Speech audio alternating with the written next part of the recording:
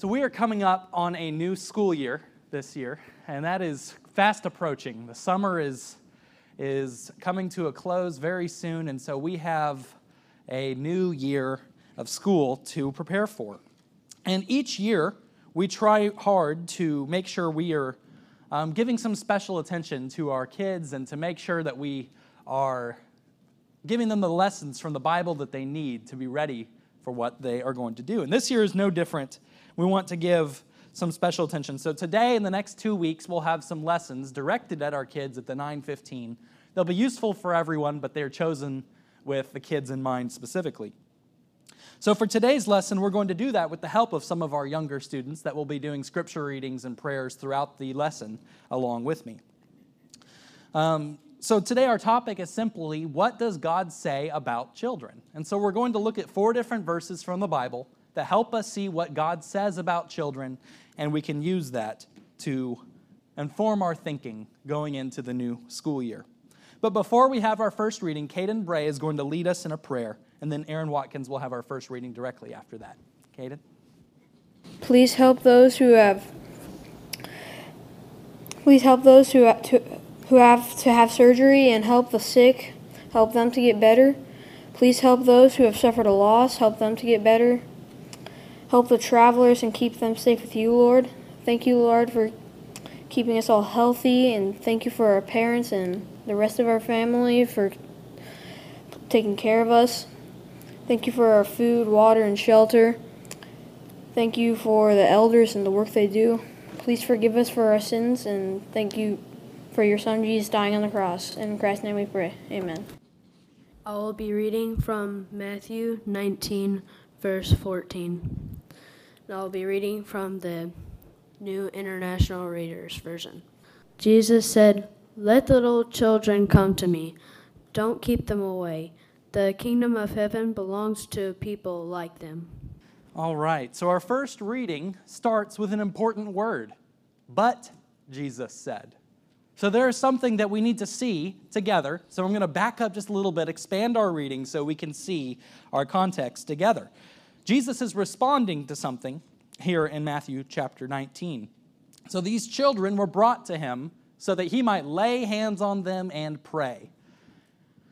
So people were bringing their kids to Jesus. People were bringing their children before him so that they might have an interaction with him. They were wanting Jesus to touch their children, to pray over their children, to have a special impact on them. And these people were hoping for a good interaction with Jesus for their children. They wanted the best for their children, and they wanted their best for their children to come from Jesus. And who can blame them, right? That these parents wanted this special interaction that their children might know Jesus. Wouldn't you, parents, want to take your kids directly to the feet of Jesus so that he could touch them and pray over them and they could have that interaction with him? That would be something that they could build their faith on for the rest of their lives. This is important, and this is important to the parents. But there's a problem. The disciples rebuke them upon them coming close to Jesus. Why would they do that? Why would the disciples try to stop these children? There might be 2 reasons. Number 1, they know how busy Jesus is. Back in the beginning of chapter 19, we saw Jesus have large crowds surrounding him, and he was healing great multitudes of people left and right, and everyone was coming to him. And so Jesus was the center of attention in large crowds. Many disciples maybe thought that he needed a break. They saw Jesus busy, and they saw him tired. They knew how draining these things could be. They saw Jesus need times of solitude where he would go by himself to pray. And so maybe they said Jesus needs a break. Or maybe they knew how important Jesus was. That right after Jesus had healed the crowds, he had had a difficult conversation with the Pharisees. A difficult conversation considering divorce and marriage. And the disciples said, who can even be married at the end of this conversation? And so, as soon as this conversation ends, as soon as this difficult topic is maybe wrapped up, maybe not, these children come up asking to come close to Jesus. So maybe the disciples are simply saying, we're in the middle of something important here. Give us a minute. We need Jesus to finish his thought because we want some clarification on what is going on here. Maybe they thought he was too important because he was just dealing with the Pharisees and these difficult concepts. But Jesus turns all of that on its head when he says, no, let the children come close to me. And he says that they should not hinder them from coming. So verses 14 and 15 show us what Jesus thinks about the children coming. But Jesus said, let the little children come to me and do not hinder them, for to such belongs the kingdom of heaven. And he laid his hands on them and went away. So Jesus wants the children to come because they are the type of people that the kingdom of heaven will belong to. And they're the type of people that he wants to have a relationship with. So that's what we need to start with. He lays his hands on these children. He wants them to come closer, and he wants to pray for them. What a blessing that these children have to have this close interaction with Jesus. What's amazing to me is Jesus didn't do anything miraculous here that we know of. He didn't heal any of the children. He didn't do anything that would have been an outstanding visual that they would have remembered forever. But what he does is so simple and powerful in its simplicity that he just invites them closer. And I think that's a valuable lesson for us. That's a lesson that we need to start with today for our young ones, that is God wants you to come closer. God wants you to come closer. He wants to have a relationship with you. He didn't choose these children to come close because they had some deep question that they needed to ask or some desperate recognition of their faith that they need to come forward and be healed. He wanted them to come closer just because he cared for them and he loved them and wanted them to be near to him. So to our young ones, our lesson from our first reading is simply this: you are important to God. He wants you to come close, and he wants you to be near to him. Alex Grigowski is going to come and read our next passage for us. Behold, children are a heritage from the Lord, the fruit of the womb a reward. Like arrows in the hand of a warrior are the children of one's youth. Psalm 127 is a psalm of Solomon. It is a message of this psalm that is interesting, and it starts with a word that is probably the most attributed to Solomon, and that is vanity. The word vanity shows up in this psalm twice. So just quickly, I want us to see the message of this psalm so we can see the message to the children. So unless the Lord builds a house, it is in vain. This informs our reading that Alex just did for us. So it's interesting to see that there are three things in this psalm that are vital to our world. First, building. Second, security. And third, family. And so the building, the security, and the family are important. But we know that Solomon made crucial mistakes in all three of these areas in his life. 1 Kings chapter 9 talks about all the building projects that Solomon undertook, and all of them were leading to the dividing of the kingdom under Rehoboam, because Rehoboam said, I'm going to work the Israelites even harder because of I want to build more. 1 Kings chapter 11 talks about the security and the family that he had been building in vain.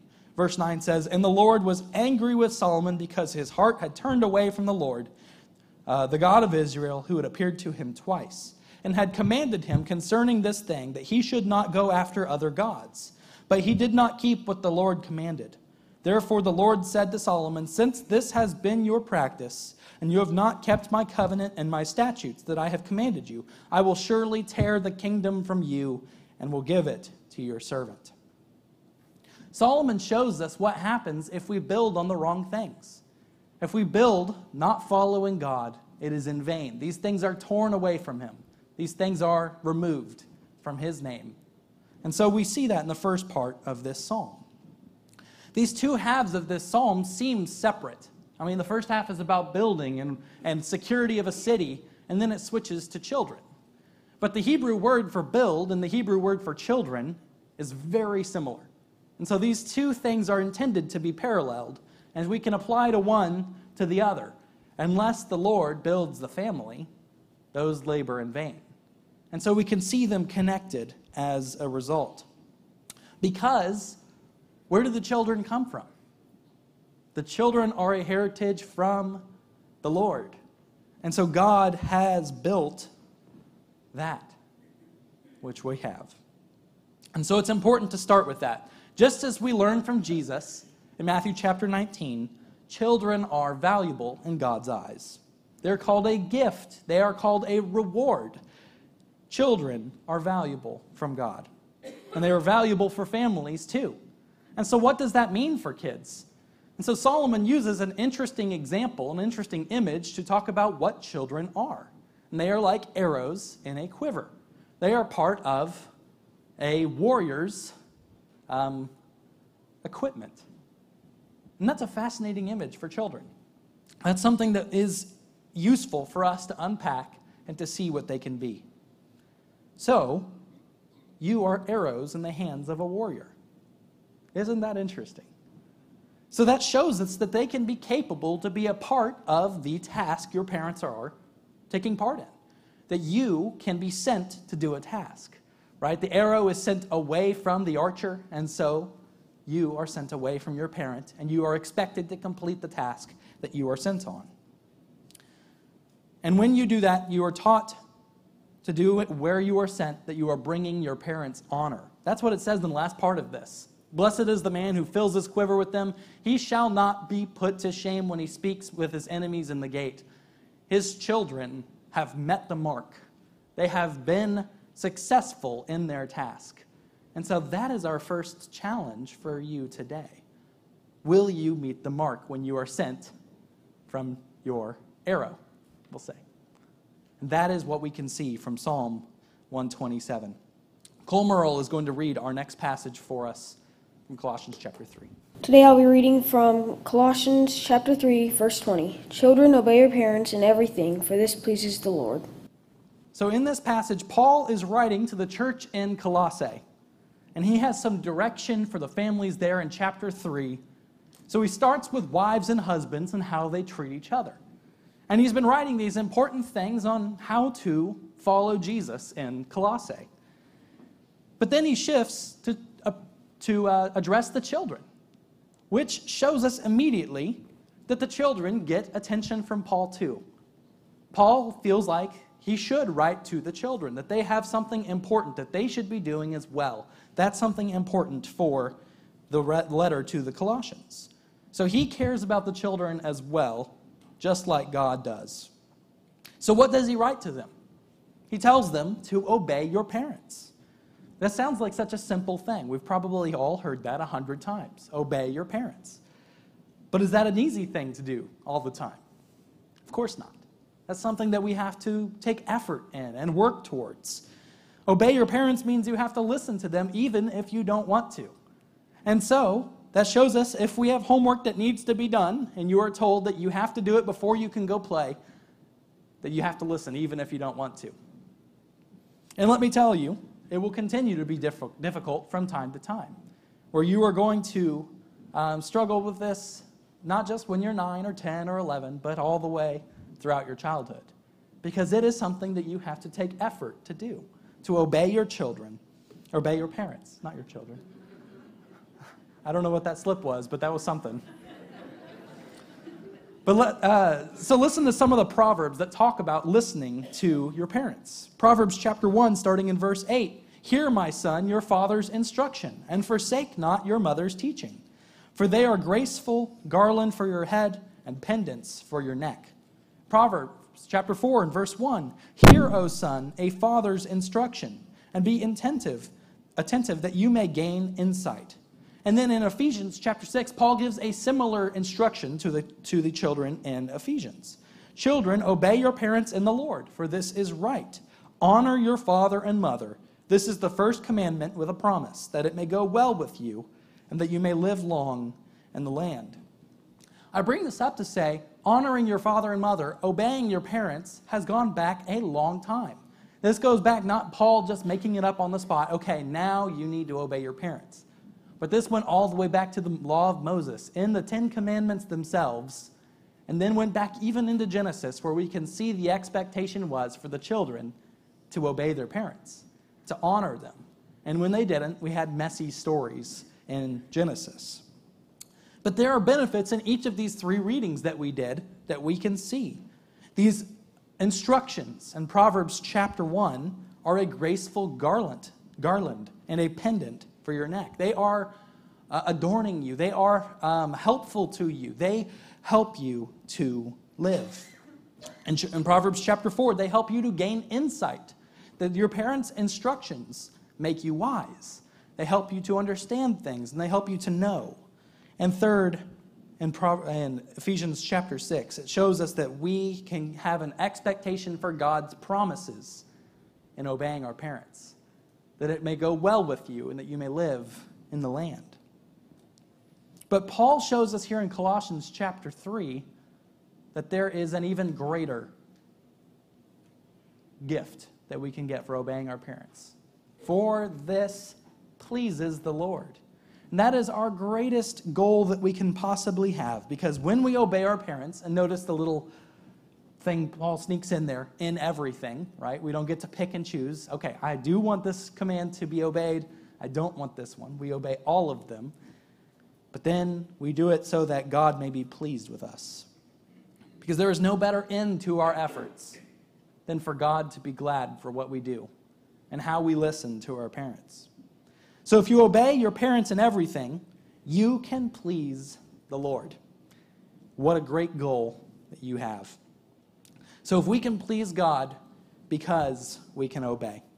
Ian Greer is going to come up now and read our next passage for us. I'll be reading from Mark chapter 9, verse 36 through 37. And he took a child and put him in the midst of them, and taking him in his arms, he said to them, Whoever receives one such child in my name receives me, and whoever receives me receives not me, but him who sent me. All right. Mark chapter 9. In this story, Jesus has to correct his disciples. And so it begins with a little bit more context. And they came to Capernaum, and when he was in the house, he asked them, What were you discussing on the way? But they kept silent, for on the way they had argued with one another about who was the greatest. And he sat down and he called the 12. And he said to them, If anyone would be first, he must be last of all and servant of all. And then he takes a child, which we just read. So, first we have a problem. The disciples were arguing about who was greater. Am I better than him? Am I better than him? Am I more powerful? Am I more important? Am I going to be in charge of him in the kingdom of Jesus Christ? But when Jesus noticed that they're talking, he asks them what they're talking about. And they fall silent, which I think every parent in here knows that's a bad sign, right? If you ask your kids, what are you talking about, and they fall silent, that means they shouldn't be talking about that thing. And I think that the disciples knew that they shouldn't have been talking about that thing that they were conversing about. But Jesus knows what is on the hearts of those around him. Pride has gripped the disciples and distracted them from how they should be thinking about the kingdom of heaven. This is the worldly way to be thinking about things. Am I the most important? Am I the most powerful? Who will I be in charge of? These are the wrong questions to consider in the kingdom of God. But the disciples are caught up in this. And all of us can easily be caught up in this same temptation. Pride is a common temptation to all of us, where we elevate ourselves too much. It can grab onto us, and it can take hold of us. And it has the disciples here. So Jesus teaches a little bit about pride here with a phrase that gets repeated quite a bit. If anyone would be first, he must be last of all and servant of all. This is a hard teaching to live by, isn't it? To put ourselves last, to put others first, above ourselves and in front of ourselves. I know people who, when there was a line to get a meal, they would not get in any place in line besides the last because they thought that's how they would apply this verse. And I'm not sure that's the only way to apply this verse, or maybe even the best way. But the best way to apply this verse is to view yourself as a servant to everyone. We need to put others' needs above our own. And Jesus himself was the greatest example of this, wasn't he? Jesus could have said, I did not come down from heaven to be served, but to serve in this moment.